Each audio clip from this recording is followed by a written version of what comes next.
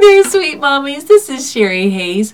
I'm the mom of 15, been homeschooling over 3 decades, and I have a website called momdelights.com. And today, I want to bless you with something that will add to your life. So go ahead, you can wash dishes, you can sweep the floor, fold the laundry, whatever you need to do, and just listen as we dive into the good life in Jesus.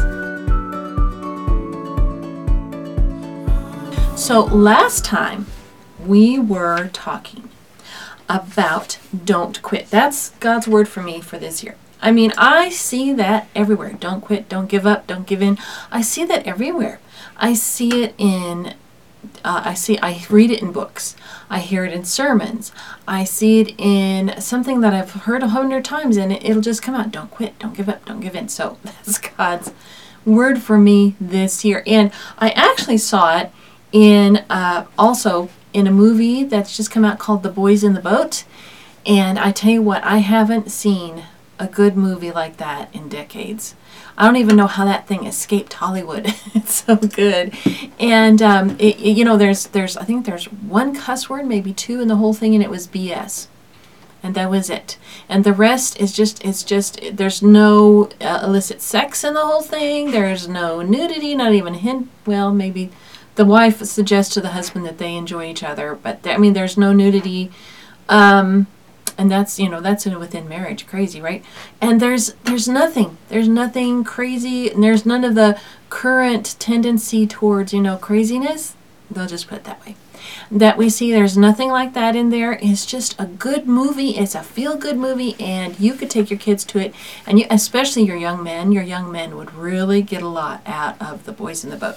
So just a recommendation, just something to think about. But anyway, I'm seeing that everywhere. So that's what we talked about last time, and this time we are I also wanted to say this. Some of the commenters on my last video or something, they were talking about I need to make a video on how to be put together, like keep yourself looking put together as the mom that's the queen of a really busy home. And at first I thought, wow, because I've never really been a girly girl, that concentrates on only that. But I have kind of a philosophy that God's given me on that part of my life. And I thought, well, I could just share that. I mean, it may bless you. You may be far beyond that, and that's okay, because I don't consider myself to be an expert. There are like the Daily Connoisseur. She really kind of goes into style, and she's very sweet. I really like watching her videos. And there are others like that you can watch on YouTube. I don't claim to be to that level, but I kind of have a practical view on personal appearance for a mom that has lots going on. So I think I will be able to share that. Of course, that'll be after our current series that we're doing, and I'm using this book, Glorious Mothering, that I wrote a few years ago as our spine for that, or our outline. And so that's what I'm going to do today. I'm going to continue with that today. And we're going to talk today about something that can steal your motherly joy. Remember, we talked about how God has given mamas joy. He's promised us joy, to be the joyful mother of children. That's our promise. If you have children, then you can be the joyful mother of children. Some of us that can't have children, we can still be a motherly influence to others. And that's something that is kind of interesting to go into sometime. Okay, so today we're specifically going to talk about comparison. So, comparison can steal your joy. Absolutely. Okay, so I'm going to read it's just like a paragraph out of this book, and we're going to explore it further. Okay, by comparison with others is one of those things. We can all fall into the trap of thinking that others have it easier, or do things better, or are more normal, quote unquote, whatever that is, right? Or holy than we are. This can cause us to put demands on our family members, even ourselves, and God, for more finances, for different behaviors, for a different place to live, etc. And then those behaviors are the behaviors of those around us. I'm not saying that God won't want to change your behavior, but sometimes we will start putting demands on others because we're not looking perfect like this other family. Like, if you go on the Discovery Channel or whatever, real life kind of thing where you see, oh, that's how a family should be, or why don't we do that, or whatever, what have you, for whatever family. And so that comparison can get you thinking. Now, currently, we have a situation where everybody thinks that, well, I'm not saying everybody, but the current trend, whatever trend it is, there's all different kinds of trends. There's a current trend that everybody has to bake sour bread and milk cows, and I love watching like the homesteading videos of the ladies that do these amazing, wonderful things, right? Or you have the farmhouse thing where your whole farmhouse is just this one way and only white and brown and gray, and that's it. And that's okay too. I love those videos too, and I love those ladies. I love their hearts. But what if you don't live that way? What if you are in an apartment building someplace? My daughter, who loves Jesus and loves being a mommy, and she's a stay-at-home mom, she lives in South Korea. And her husband has provided her this amazing apartment. It is amazing for Korea. But it is an apartment, and she's a few floors up, and she had, I think there's 3 buildings in her complex. And down below, they've got like this park-like area. It's really, really nice. But it's an apartment. She's not going to be able to milk a cow. And baking bread in Korea is kind of like a thing. There's not a lot of bread people. They're mostly rice, right? And if she bakes bread, her husband goes like, oh, that's okay, but I'd rather have some ramen. And so in her situation, if she was going by the trends and comparing herself, then she wouldn't do very well. Like for one thing, in Korea, they don't really do antiques, and there's an Asian style that's very clean lines, and you don't do a lot of the classical European look. And so if she were to compare her life with some of these ladies online, she could get very discouraged, even though she is serving the Lord at home, loving her family. She prays over them. She tries to walk with God in a very close way. Even though that's what she's really doing, if she were to compare herself with the American ladies that are living for the Lord and doing all these things, right, then she could become very discouraged. But she's not discouraged because she's not comparing. Understand? All right.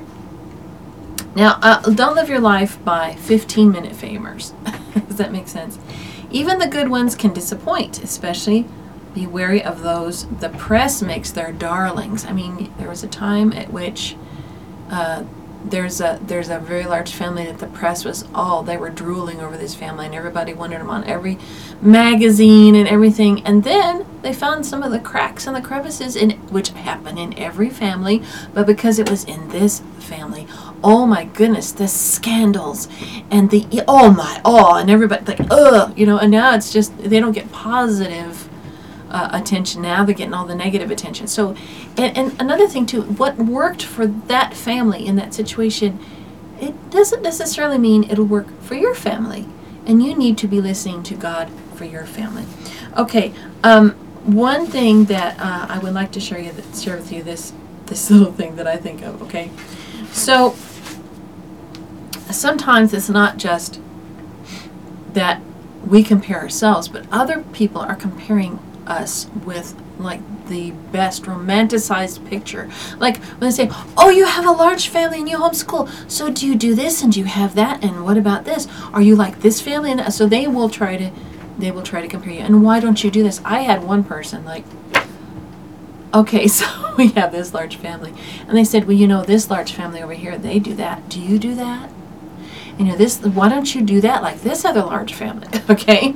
And what you say to that is, you just in your mind be polite, and in your mind you say, whoopee ding doo da day. Okay? That's what it is, because God hasn't given me those children, that husband, that situation. God's given me this one. Okay? Now, there was a preacher one time, and he stood up and he was very intimidated when he preached. And he had a good message, but he was so intimidated. It was like he was apologizing and speaking to all the people that, well, I have this message, but this is what these people say. And this is what these, he was concentrating on the negatives, and instead of putting forth the positives of the message God gave to him. And after the service, an older man came up to him and he said, you remind me of a runner running a race. and there's hecklers up in the stands. So you're supposed to concentrate on the lane in front of you and just run with all your might and not pay attention to anything else. That's the way you win. But instead, you're saying, hey, wait a minute. They're saying, you're not running right. Put one foot in front of the other. Why don't you put your knees up higher? And you're like, hey, listen, I'm doing the best I can. So they're talking to the people in the stands. They're trying to give them advice instead of concentrating on the race. And when you do that, you don't win, because your focus is not on winning. Your focus is on answering your critics. You can't do that way. Then that's when you say, whoopie ding doo dah day. That's what I do. Okay. If you compare your life with Jesus, you will never go wrong. That's the only comparison we have. Well, of course, Paul said, imitate me as I am an imitator of Christ. Now, there are some situations in where you need a mentor or someone to look up to, and that's not bad as long as you don't romanticize or idolize that person, right? Don't make them something they are not. Get the good that is from Christ and then emulate that. That only. Okay. Now, there is a prescription for this type of thinking, something that will keep you on track, because the only way to overcome comparison is by contentment, right? What does it say in 1 Timothy 6:6? Godliness with contentment is great gain. So if you can be godly and content, you're like rich, right? And also in 1 Thessalonians 5:16 through 18, we'll read this directive. 1 Thessalonians 5:16 through 18 says this: rejoice always. Good times, bad times, wonderful times, hard times. Keep rejoicing. Thank you. Oh, I'm so happy right now because your life has been hid with Christ in God. You died. That's what the Bible says. And your life is hid with Christ in God. Okay, pray without ceasing. Pray all the time. Man, just take every opportunity all through the day to pray. And verse 18 says, in everything give thanks, for this is the will of God in Christ Jesus for you. So rejoicing, praying, and thanking is God's will for you. Say, I don't know God's will for my life. Well, rejoice always, pray without ceasing, and give thanks in everything. That's God's will for you. Something to explore, something to think about when you're thinking about this subject. So I hope that blesses you today. I hope that helps you. And as we are going through this day today, let's give our hearts and our minds to being content with everything we have. Not trying to change our husband into that golden husband that everyone else seems to have. Not really. Not trying to make sure that our home and our kids look like that person on that YouTube video, but looking at our home and our children and our situation from the viewpoint that this is what God has blessed us with. Let's make the most of that. And in our contentment, we will be able to be more creative with what we do have instead of worrying about what we don't have. So I hope this has blessed you today. If you've liked this content, you can get more of it by podcasts that I've done, by YouTube videos, and my website, momdelights.com. There is a blog and there are freebies, all kinds of homeschool freebies that you can take advantage of. And if you could, to help these videos and these podcasts go out to more people, if you could like and subscribe on YouTube, and maybe you leave a 5-star rating and maybe say something, a comment someplace, and share with your friends and family. You can subscribe by email to my blog posts, which I try to put one up for the videos that I do, and that way people can get the content in multiple ways. And thank you so much for all your patronage, and thank you for so much of your support. I love your comments. They make my day. You guys are such a blessing to me. Have a wonderful day. Bye-bye.